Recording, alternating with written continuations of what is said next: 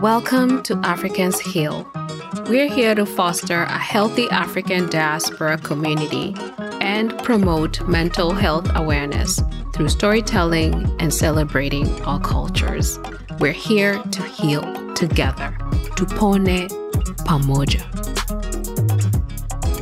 Hi, everyone. Welcome to another episode of Africans Heal. On this episode, we'll be talking with a clinical psychologist. She has been practicing psychology for the past 5 years and has been specifically specializing in substance abuse, depression, and anxiety in athletes in Kenya. In this episode, she will help us understand depression, anxiety, and if they have any correlations with substance abuse. She'll also help us figure out different ways we can cope and how to be there for loved ones who may be experiencing depression and anxiety or dealing with substance abuse. So welcome, Rhoda Kithure. I am so glad to have you on Africans Heal. Thank you so much. Anything else you'd like to add to that? It's a pleasure being here, Christine, and also providing a platform to share and giving my own perspective from a professional side of it. Thank you. Thank you again for being our first mental health professional guest on the podcast. Thank you. I'm so grateful to have you, and I cannot wait to hear and learn from all that you have to share. Like from the minute this started, I was like, I need a professional on here to really share with us the clinical and scientific side of things. Okay. Welcome. Thank you, Christine. So the first question is, why clinical psychology? Why did you choose this field?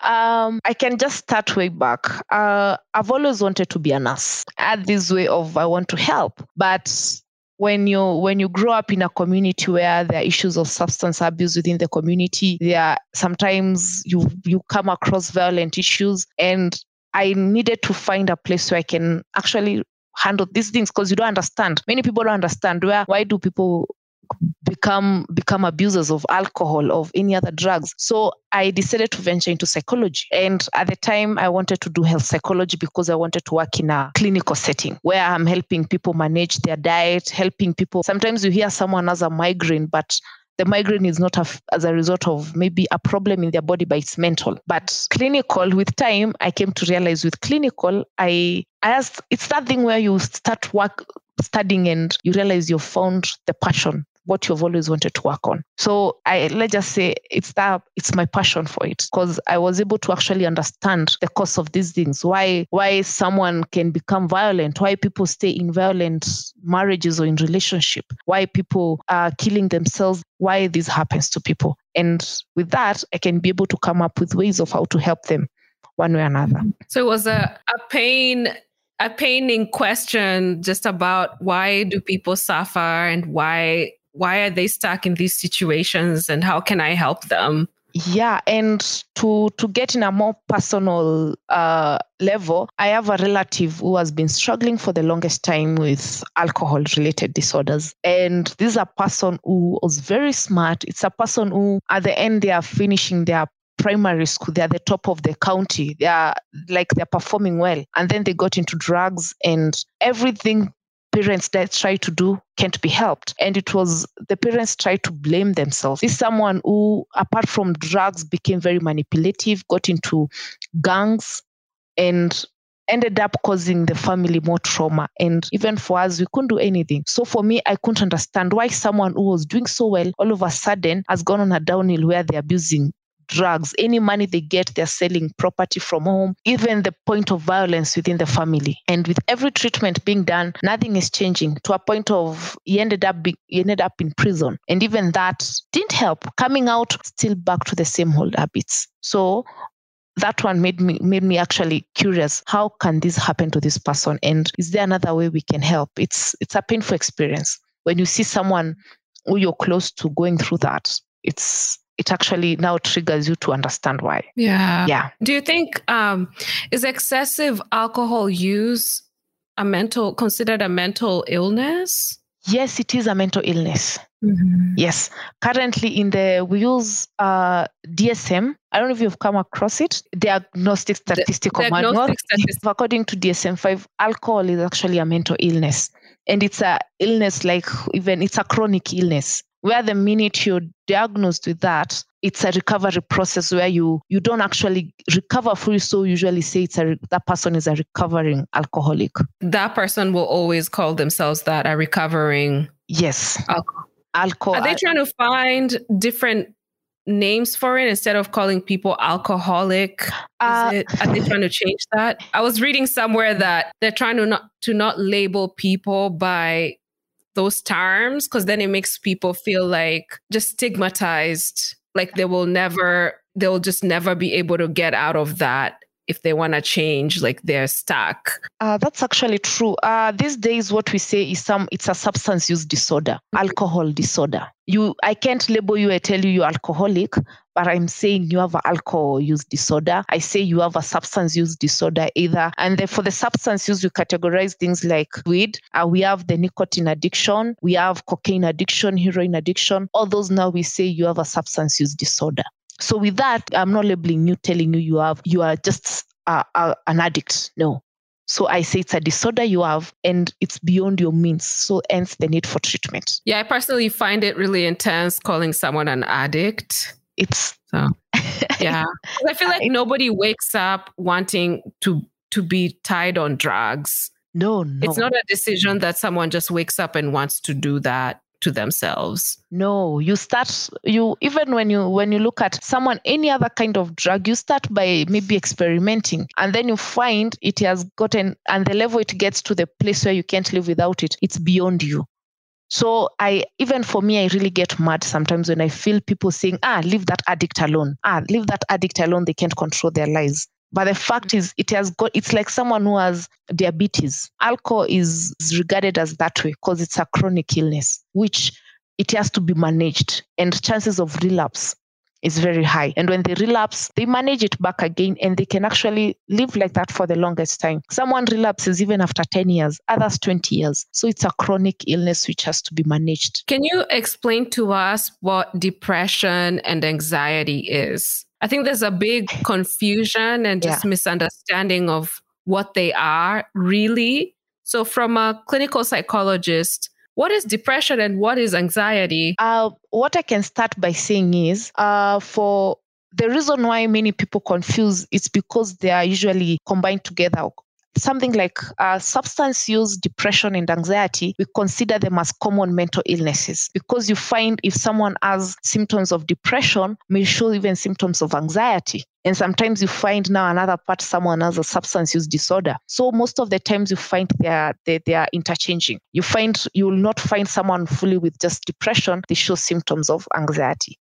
And other times you find someone has an anxiety disorder and may show symptoms of depression. So that's why it gets confusing, but they're totally different disorders. So for depression, let's say it's a recurring mood where you find you're in a very depressed mood for almost on a daily basis. You find you've lost interest in the activities you used to do for a long period of time. Let's say, for us, you say maybe it's within a 2-week period of time, and these symptoms are there. Maybe you find someone has weight loss, or others it's weight gain within this period of time. You find even they like you've come across people who they say they don't want to leave their bed, they just want to sleep the whole day. Slowed movement activities, you find you're feeling sluggish, and then you find you're fatigued, loss of energy. And then also it gets to a point where you can concentrate on the things you're doing. For depression, there are so many symptoms before I come to say you're actually showing symptoms of depression. And it has to be within a period of time, let's say 2 weeks continuously. And it's these symptoms that they're recurring on an every day. And then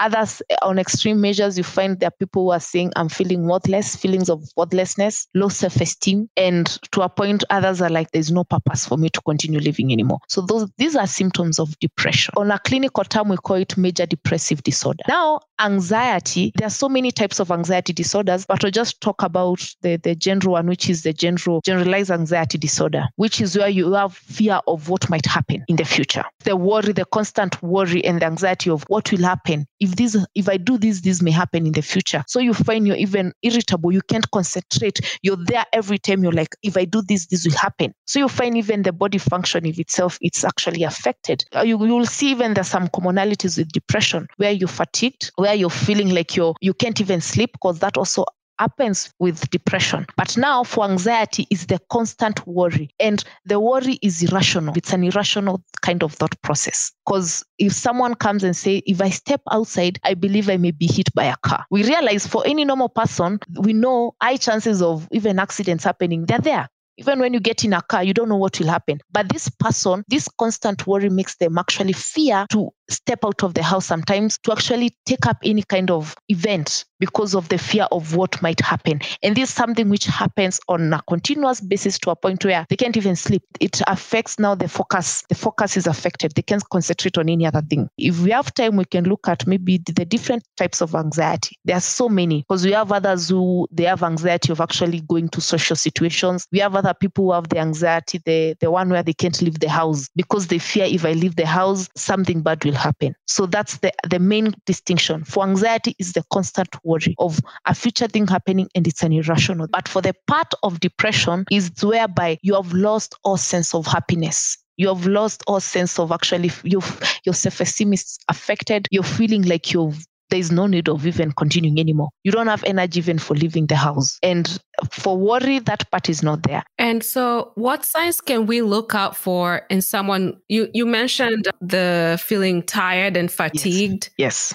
Are there also people who still get up and they go, but then you notice, this person has lost so much weight, they don't eat. So what are the signs can we look for in some people who may be anomalies, who actually are getting up and they're doing stuff, but they're actually depressed? There are many people stay with depression before actually it starts showing the signs. Many people have gone to live with it and found a way to manage for the longest time. That's why it's very tricky to identify this. So for the part of depression, the first thing when now, let's say someone has come to me as a client and they're showing the first assignment is I first assess in terms of sleep. If there's any indication of sleep disturbance, let's say in the last 2 weeks, you're not sleeping, maybe you're having less sleep, or even you're sleeping more than usual. Let's say you used to sleep for 6 hours. Now you're sleeping continuously for even 12 hours. In the morning, you just want to sleep. Others, you find you're sleeping less, 2 hours. That's another sign. And then we also assess any thought of suicidal ideation. Even not even saying I'm going to commit suicide, just even the thought of ending one's life. That kind of ideation, we have to look at that. That's also another sign. And then that one you've said about weight loss. And I've said there are others who gain a lot of weight within a short period of time. Others, it's weight loss. And there's no physical illness attached to it. And this person, it's not actually intentionally trying to diet. So that's another sign of it. And then you find this person used to enjoy things to do together, used to like having time with people, but they no longer do that. Also, we have others, it's others who they try to cover it for the longest time. They try to cover it. They're smiling with you. They're showing you everything is okay. But now you look at other patterns of behavior. That's now where you're bringing even the substance part of it. These people, maybe they be using a different substance to cover it, to cope with what they're going through because they don't understand. And then maybe someone, the same way, you're constantly fatigued. You're still going to work, but you're forever tired. Every time you're just tired. Your body is tired and there's no illness, physical illness related to that. So if you show symptoms of at least 5 of those in the last period, maybe 2 weeks, now that one I can actually diagnose and say you're showing symptoms of major depressive disorder. So at that point, do you get people on a treatment plan, like medication, or what do you usually do for people who present with such cases? Now, in my case, because now for me, for clinical psychology, we don't prescribe medication, but I do assessment. For me, the assessment part of it is after I've done the assessment and maybe I realize this is something which has been occurring. And so I have to go deeper and look at your life. If there's any even incidences of someone who has suffered such, I think in your family, there is evidence of now a genetic aspect of it. So I look at the biopsychosocial, the biological part of it, the physical part of it, and the psychological part of it. I prefer starting with therapy first before I jump into medication, because sometimes I may go to medication. For some people, it works, but you may end up depending on the medication to treat, and it's something, and you end up actually getting hooked to the medication for managing your life. So for me, I usually start therapy straight away, according to the kind of depression someone is going through. And from that, it's based on the assessment I'll be doing. So I may even start, maybe if it's something which is more psychological, based, I'll start with a therapy like cognitive behavioral therapy, where I'm looking what are kind of the thoughts you're going through, what kind of behaviors, how can we change this behavior to change your thought process. So for me, I usually go with therapy. But for the one which has been there for the longest time and you find this person is getting to a point of maybe even suicidal ideation, even thought of suicide, I may refer this person out to a psychiatrist for now medication. But if I feel there's a need of therapy before it gets there, if it's not severe, we handle with therapy. But if I feel it's something this person has been going through for a long time, and as I said, there's evidence of suicide, now there a psychiatrist has to come in because of medication. Okay, so prescribing is for the psychiatrist. Yes, in Kenya, psychiatrists are the ones who have that license to prescribe medication. Okay. Yes. You also mentioned CBT. Yes. So what's the difference between CBT and dialectical behavior therapy, DBT? Now it differs in the way of how you're treating someone and the kind of condition this person is going through. For the reason why I go with CBT in Kenya, and because it's something which is very new, people are still learning about mental health. So CBT, it allows for a short period, let's say even 6 sessions before, and now getting someone committed for those, it's very hard. And for CBT, it allows for the person actually to do the work themselves, for them to actually be a conscious way of working on themselves. I give you assignment, you go work on it. Go, maybe let's say it's you're doing journaling, maybe it's something you're working on. So it's both the type of where the client is working and I'm also working with them. And after that, it allows them time to actually become independent in consciously working on their behavior. You have to actually be aware. Now, this is the part of now the CBT. Say you're feeling worthless. Why is this thought coming from? And can you counter this? So it matters with now even the levels of understanding with a person. I've worked with men a lot, and for me, I've found the effectiveness of CBT. So I haven't used DBT on my side. I can say it's a therapy technique I've never used. So for me, I've used there's one called REBT, Rational Emotive Behavioral Therapy, and CBT. Those are the 2 techniques I can confidently say I have worked with and I've seen them being effective. Okay, so you said examples of CBT assignments such as journaling. What other assignments would you give people who are dealing with this and who are going through this treatment? So let's say it's someone who has a substance use disorder and you feel, let's say you are stressed at work and you feel the urge. That urge comes in, I need a drink right now. So there, you're conscious enough, I tell you, monitor that. I give you a daily monitor where you're seeing the state of mind and when the urge came in. What was happening during that period? So you're keeping count of your emotions. Because if you actually, and how you actually perceive that emotion, if you look at the state you're in and you look it up in a negative way, meaning the negativity will trigger you to actually go numb it or end up going to the drinking part of it. You go end up taking the drink. So I consciously tell you to monitor yourself. So you're feeling the urge. How was your state of your mind? What were the events around you during that period of time? And then now the more you monitor, the more you're bringing it to awareness, the more you're bringing your feelings you're connecting with your feelings. And then now when you come for therapy, now we look at how are you feeling at this period? Why did this happen? Why do you feel those? So it's more of daily monitoring. It's more of a register. You monitor your moods. The minute you feel the urge, even though you end up drinking, what was happening during that period? The events. So there's journaling. I usually work a lot with journaling and then daily monitoring. Okay. Yes. So the CBT is for monitoring. Yes. Why you're feeling, how you were feeling when you got triggered to do something. Yes. And the therapy part is talking about those emotions and why you were feeling that way. Yes. And can we change those emotions to a more of how are you viewing? You've seen like for depression, most of the times we perceive ourselves in a very negative way. I am worthless. I don't have a purpose. You have constant feelings of shame and guilt. Any activity you do, you're in that state of no happiness around you. There is nothing you feel, even in the morning, like, what am I going to do? So I'm trying, when you feel that feeling of shame, because the minute that feeling comes in, it will change the way you're looking at it and it will change the behavior. So it's constantly countering these feelings you have and the thoughts you have.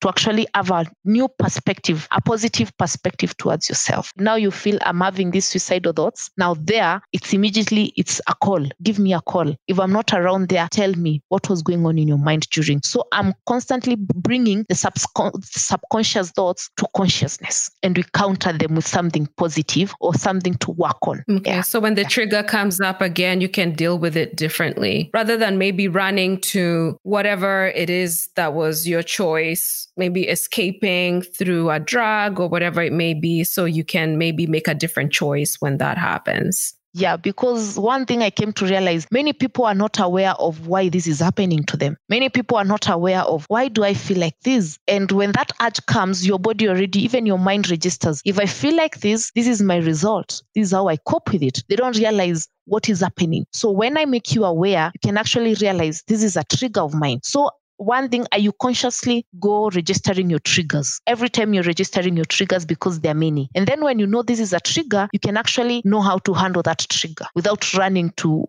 whichever way you're coping with it. You also mentioned that you work with athletes, with Yes. male athletes. Yes. So why athletes and what sport? Let me just give a short history on that. When I finished my undergrad in psychology, I started playing rugby. And when I started playing rugby, I used it to cope even with what was happening in my life, because at the time I was working in a mental hospital, Mathare Mental Hospital, and there's so many issues you're coming through there. And every time I would go play, I would feel a sense of relaxation. For me, it was a good coping mechanism and it worked so well. But with time, even when I finished, I didn't go because you're supposed to go for therapy when you're working there. But for me, I used playing as a sort of therapy for me, which was an escape, and it worked. But until now, I got to a place where I'm seeing the kind of behavior where many people are using rugby as an escape. So if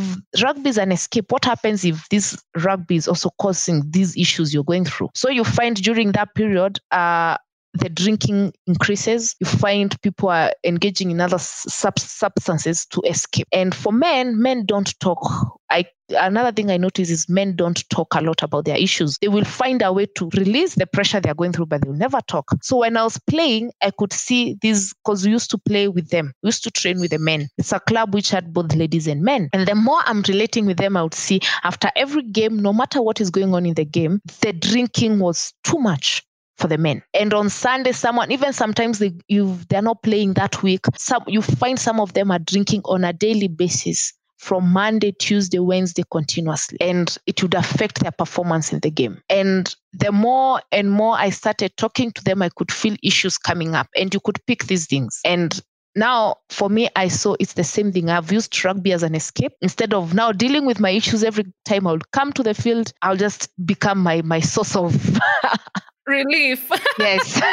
Yeah. But now with time, I realize for as much as for me, I love the sport, and also it's a place where they're forgotten. People think because I'm in a sport, I'm an athlete, I don't have issues. I don't have issues with even anxiety issues. I can manage my stress level because I'm training. You know, the way we are told, exercise when you're going through something, exercise, you feel better. So people don't realize now for athletes, it's totally different. These people, this is their career. And the same career, it's affecting them. There's pressure associated with this. So them, it's not an escape. Sometimes it's also a part of their job. So I started seeing these issues coming up often.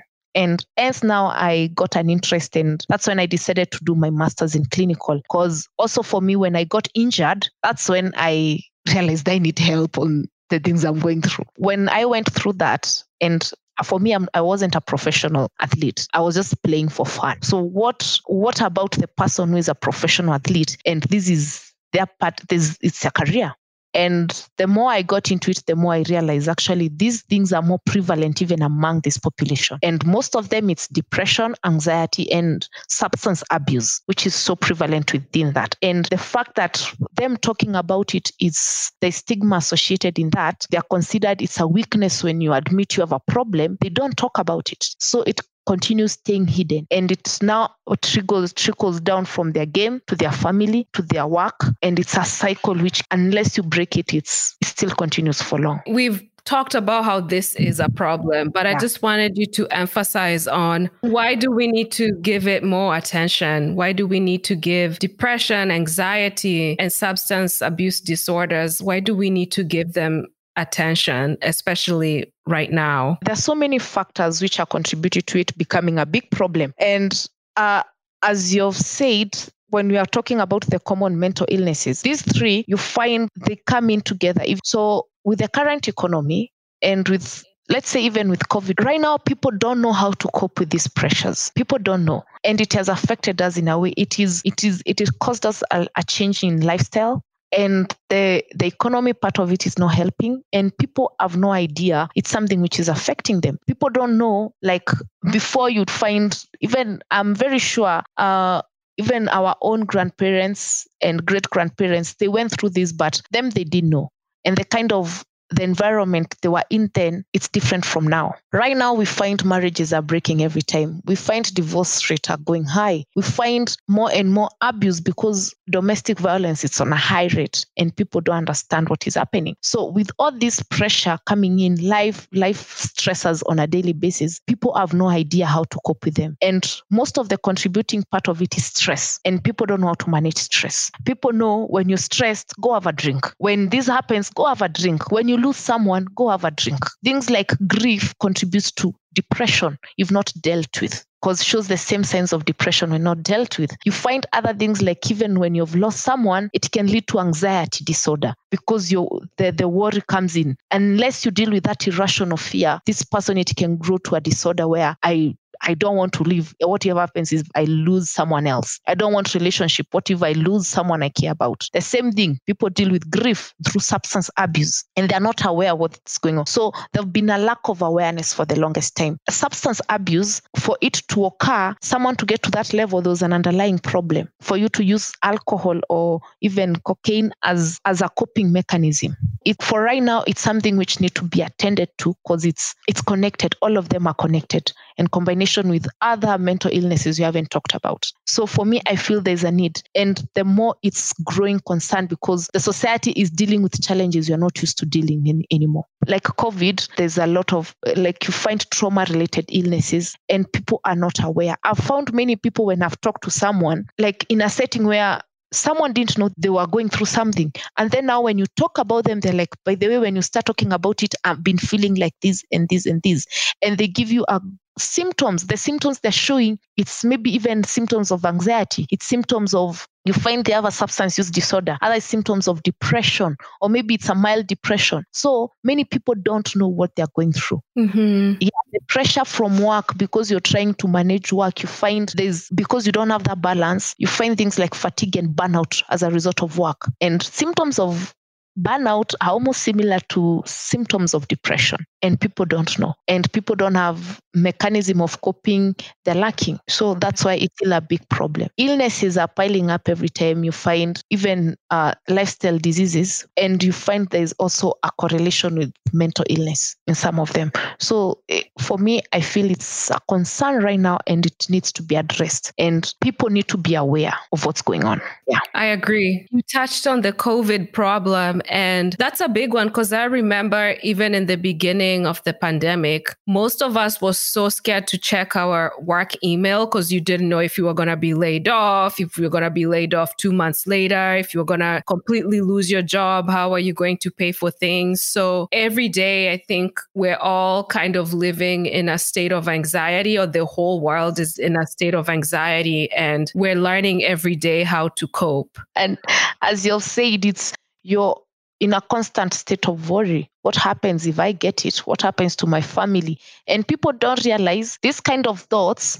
they can contribute to a bigger problem if you're not dealt with them. Sometimes people don't know, you're lacking sleep every time. They don't realize there's a bigger problem. The more you accumulate these thoughts without dealing with them or even having a solution to them, and a support system is not there, that's when now even your body itself gets to a point of, I can't do this anymore. When you're so stressed, when you're in a constant state of stress, your immunity is lowered. So meaning you're exposed to even more illnesses, and you don't realize your body is trying to protect you to a point where it can't anymore. It's good for us to understand our history so we can also have some compassion on ourselves. So if there's a history of depression, to kind of understand, okay, this is why maybe I feel this way sometimes, and how can I handle that, instead of us shaming ourselves and feeling like there's something wrong with us because of that. And yes, and it's true. And there's one emotion, which is guilt, is the damning part of it all. When you're shamed and then you feel guilt and you take it inward, it's the one which damages that so much, because you want to numb it. You don't want to feel it. It's a painful feeling. And many people go through that. And then when you don't have anyone to talk to and you realize I'm guilty of this,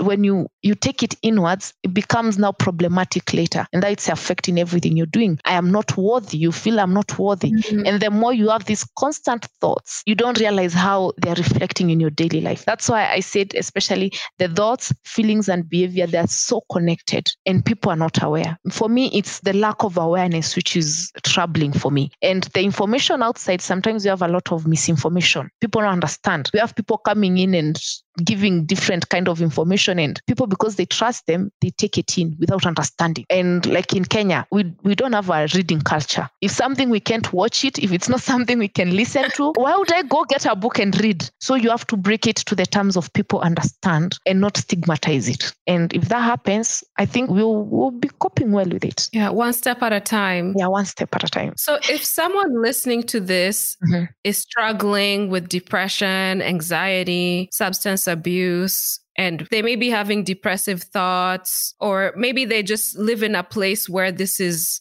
a horrible stigma on asking and receiving help, how would you advise them to go about receiving the help that they need? The first step is, I know when you say even a support system, I'm not talking about even family per se, but even a friend, someone you trust. If you have that, kindly make use of that, because I've seen how having a good support system helps, and where you can actually talk to someone and you can rely on them in different, not only emotional, just being there. But if you lack that, it's a matter of find out how you can get a licensed, even a professional who actually has good papers. Because like in Kenya right now, I can honestly say we have many people who are claiming they are psychologists and they're not, because there are no measures, even an act which actually protects people for that. So you find, like for us, if you're in Kenya, I would say even go to a hospital or reach out and find out how you can get help from a licensed professional, someone who actually is experienced and knows, a professional knows how this goes about.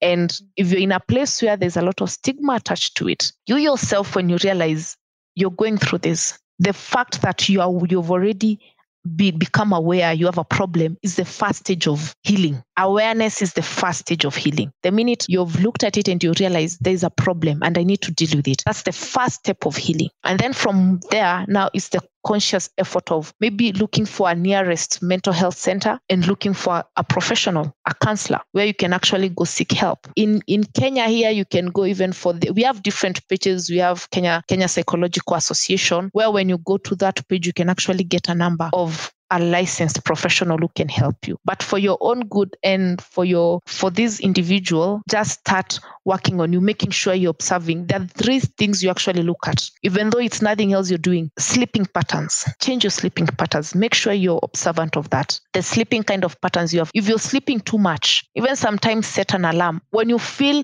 you don't want to wake up in the morning, just wake up and take a shower. That is enough to actually lift your mood. Wake up and take a shower. Wake up and take a glass of water. Wake up and maybe spread your bed, do the dishes. It will give you a purpose of starting your day. So for someone now who is not yet ready to actually go seek help, start with the normal daily routines you do at home. Those ones will give you a purpose, because most people get to a level where you've lost purpose in life. Let those daily routines give you a purpose. Maybe go take a walk. Intentionally take a walk and say hello to someone along the way, because when you're alone with your thoughts, sometimes also it's very dangerous. Give someone a call. Those daily things, those small tasks will give you a purpose to actually do something. But now when you make it a routine, pole, you'll start seeing a change in yourself, because even your body now, it's realizing I'm actually active in this. And then that will help you now go seek help and deal with the issues you're going through. But the daily routines, eating habits also change. Observe what you're eating. If you're eating too much, find a way how to actually have a balanced diet. If you're not eating, make a point of even eating a fruit. even sometimes a banana. It helps to actually lift up your energy. Let me tell you, Christine, these small routines we do change a lot. We don't take time to look at them, but they change you a lot. They change the way your mindset is, the way your flow of thoughts are. It gives you a purpose. Spread the bed, go take a shower, go do dishes, clean the house, make a call to someone you care about. And just, even though it's just normal talk, those small routines will help you actually now make that change of, let me go seek help. If you don't want people to know, I'm very sure in different, like even in your case in States, you can go to on our website and get help from these doctors. That's true on your end?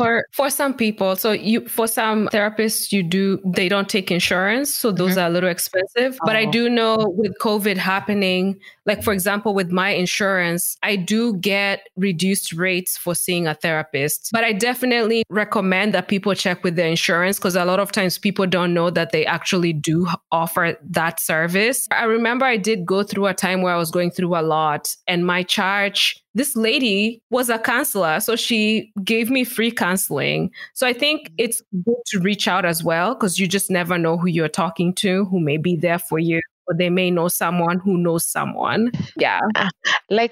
Now in our case in Kenya, I know for many people, especially paying for therapy, that's another, because for insurance, not many deal with that. And NHIF, I don't think it covers, which is the common one with everyone. So we have churches like for us, we have CITAM. And I had another day in Nairobi Baptist where you go and they actually have licensed therapists who come to actually volunteer to work with people. There are different organizations like in Kenya. We have another one called Mentor 360, where they have therapists volunteer their services because we understand there's a need for these, and many people can't afford the services. Others, they have organized group sessions, especially for substance abuse disorder. Because of COVID, they created even virtual AA meetings. At the current moment, I'm trying to work on organizing a Gambling Anonymous meeting for people with gambling disorder, because it's another disorder which is there and people don't realize by this is a problem. So for us here in Kenya, find a reliable source to help you find a therapist, because I've gotten clients who they're telling me the kind of therapy they have gone through, and I feel pain because they went to someone who don't know how to deal with these issues. We have these people right now. I understand motivation speakers, they're there. They're good to motivate. But when you have an underlying mental illness, they're not going to help you. I was talking to someone another day and they're telling me, this thing, depression, I don't think it's a big thing. For me, I went and talked to a woman who was depressed, and within 3 sessions of talking, she was okay. And she told me life is going on well with her. Fine in 3 days. I could feel, and I was like, Rhoda, don't get angry. This is the situation which is out there where people fear even coming close to a psychologist. I don't go saying I'm a psychologist. I just say, my profession is I'm a researcher, because the minute you say that, people fear the name itself. So the stigma associated with that, we have people out here who are telling you, people, I don't know why you're complicating depression. This is someone, they can be healed. You just need to talk to them and encourage them. For someone who is actually suffering from depression, 3 days of talking to them in encouraging them, it will not help. That's someone who was maybe going through a stressful situation. That's someone who was fatigued in some way, and it will actually help them. For someone who is actually suffering from depression, they have tried encouraging themselves and it's not working. Don't you think they have tried actually telling themselves, I will do this, I can do this, but they lack the energy, even the will to do it. They don't have that. So for someone who is actually has depression, motivation doesn't work. They need treatment until now they recover. And some of them, it takes longer. Some of them, they get to a level of you need medication. And then now that's why I like the combination. If I've gotten to a place where I've sent you to a psychiatrist, it's combined with therapy. You're not just taking medication. So that there's a duration you take the medication, and then I wean you off medication and you continue therapy, so that you don't rely on this for long. You actually know how to work with yourself, and we work together until now you're ready to go and work on yourself. What currently I'm doing is a matter of making people aware. Once in a while, we just do trainings on mental awareness and help people understand there's a difference. When there's, like the way you've said about anxiety and depression, many people don't understand the difference. Another part is people don't understand when you're stressed, when you have a burnout, and when you have depression. Totally, when you're going through grief, when you understand the difference for these things, you can actually be able to deal with it. And because they have similar symptoms, it's just the duration and the events which happened before that is is the main difference, but people don't know that. People say, I'm depressed, I'm doing this, but that's not the problem you're going through. So it's constant awareness of understanding the difference of what you're going through. That's true too. Yeah. To be constantly aware. Yeah. Awareness is the first step. As I said, and as I emphasized, is the kind of misinformation out there. And that's what people go and follow. Where I go on Google and on Wikipedia, I'm seeing all these symptoms and I've already diagnosed myself. I have a personality disorder. Gosh. Yes. Yeah. That happens. Google has a lot of answers. And let me tell you, it's a very normal process. This is just saying like we can quickly misdiagnose ourselves, on social media and Google. So it's good to go to a licensed professional who knows what they're talking about. I remember my first master's class, because in psychology undergrad, you basically just go through the general things and counseling. But now when you get to master's, you're specializing. I remember the first time we got the DSM, you're told now DSM is your Bible in school, where you have to understand all the illnesses. So I used to go every time in class, you'd come and say, by the way, I think I have narcissistic personality disorder. The next time you'd come and say, I think I have ADHD. We used to, as in our lecturer used to laugh every time. He's like, that is very normal because you're seeing symptoms which are related. For me, I diagnosed myself with so many ADHD. I have sometimes some signs of bipolar disorder. Complicated grief. Like you could diagnose yourself with so many, but she told us that's the process because there's a lot of information. But until you're able to actually distinguish, these are signs of bipolar. This is schizophrenia. This is antisocial personality disorder. We used to diagnose ourselves. And even sometimes someone is saying, Mwalimu, you should, this is me, I'm ill, I'm very sick, this is a problem. So imagine now, as we had a lecturer, a professional who is guiding us, imagine now you alone, you're there Googling, you'll think you have all the mental illnesses in this world. So yes. So it's a very normal process, but that's why the emphasis of find someone who actually understands this, who can help you. And like you said, most of this is figured out as you go to therapy and you're unveiling all this. And then your therapist may be able to unveil, oh, wow, I do see a pattern of depression. And now that's why you can even find ways of coping which are so positive. And then so I was saying, when you feel something is going wrong with you and there's a problem, start coordinating your life by the simple things you're doing within your life. Planning, those small plans, actually your mind, you calm your mind down until now you find a solution from there. Yeah. So also for resources, some that I was going to share, you mentioned AA. Yes. We also have AA here and they have it also for narcotics. And I also know churches also host it. Some churches call it Celebrate Recovery. Yes. And they've made it such that you don't specifically have to be struggling with alcohol. So a lot of churches do that too. And you don't have to be a member of the church to go to these treatment programs. So those are also good resources. So for people to look out for whatever it is around you, a lot of organizations, especially right now, are offering these services. That is good.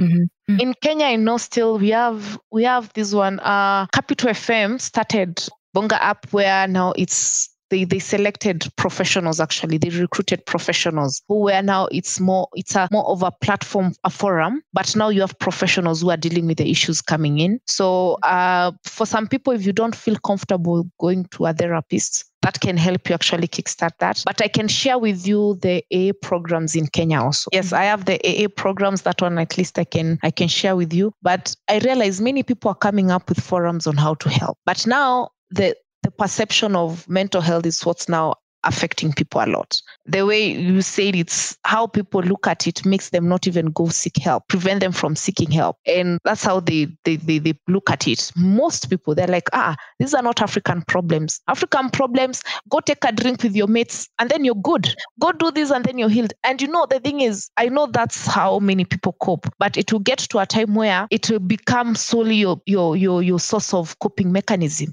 And you end up relying on it, and it ends up now affecting your finances, and you still go to it, and it becomes now, it's no longer a coping mechanism, and these friends of yours will not be there, and then it becomes now a problem to you where you can't even manage. So it's just a matter of finding language to use to help people actually seek help. Yes. And now you hear men are saying, like, for me, I've seen men cry for help in so different ways. But even for me, I had to get to a place where I need to understand them. It wasn't easy. Sometimes I would go, even when I used to work with athletes, I'd go change I change and get into training kits and go run with them, get in their zone for them to get to a place where, by the way, they can actually talk to me, where I would train, work with them, be in their space so they get comfortable enough to actually tell me what's going on. And sometimes I would actually understand the game. The good thing is for rugby, I understood rugby. So if I see them, they've been performing so well, and all of a sudden today their game was bad, I would address the issue using the game. So yes, I would address the problem going on using the game. I know this game is important to them. So let me help you work with the game, with the sport, and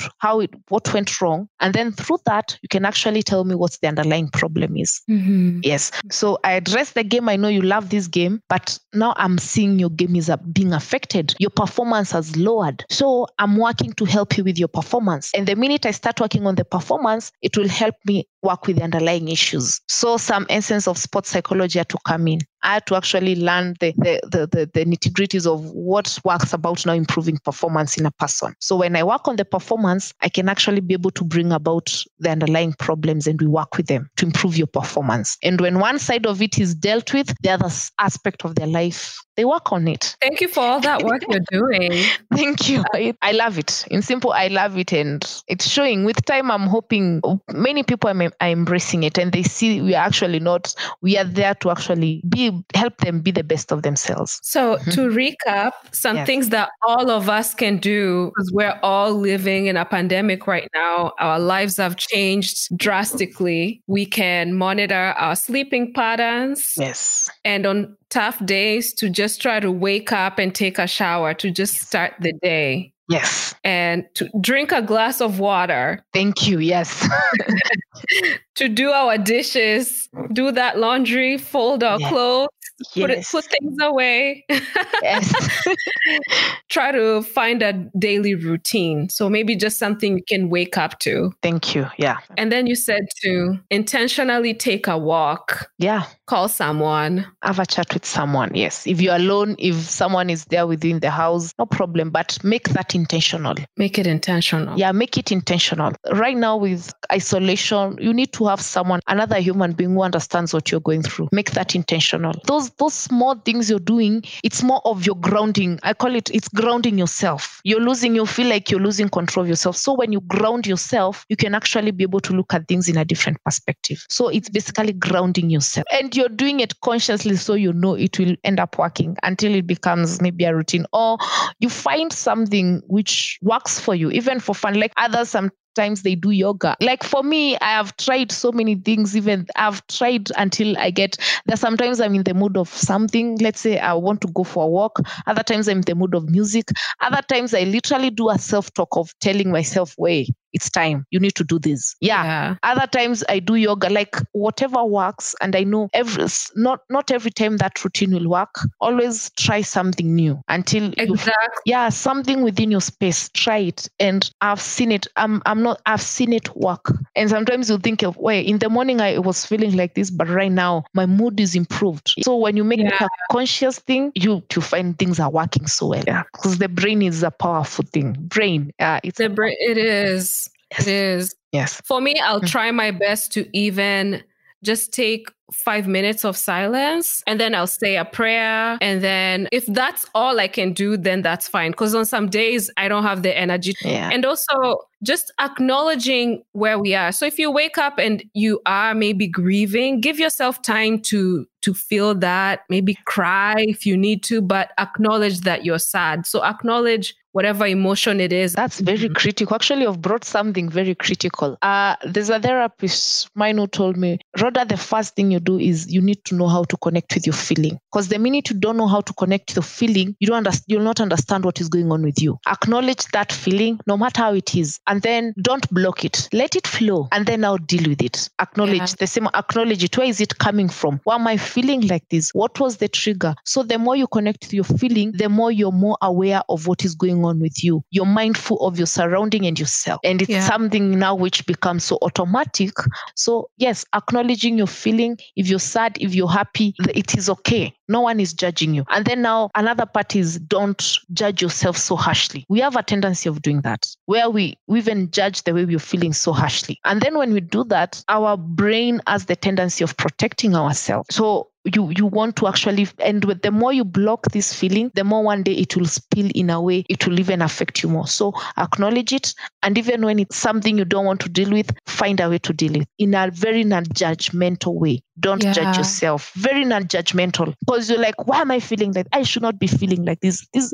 No, allow yourself to feel in a very non-judgmental way. So direct, the same way you'd tell someone, direct that emotion to you. To ourselves. Yes, to ourselves. Tell yourself, I understand what you're going through. It hasn't been easy. When you wake up in the morning and you can't leave the bed and you're feeling, sometimes people will say it's lazy, and we would call ourselves, stop being lazy. You need to wake up. No, tell yourself, I understand. Maybe you had a very crazy week. Maybe something else happened. I understand what you're going through. So right now, to get you out of this mood, let me just go take a shower. Let me just go listen to music. Become compassionate towards yourself, which is also something which lacks a lot. So when you do that, even you yourself, you find your energy levels slowly start improving because you're bringing some levels of positiveness. The naming the emotion is just, it's so crucial. It's very powerful. When you make something aware, you are reducing the power it has over you. That emotion, you're reducing that power it has over you. You're reclaiming your power back, and you're becoming back.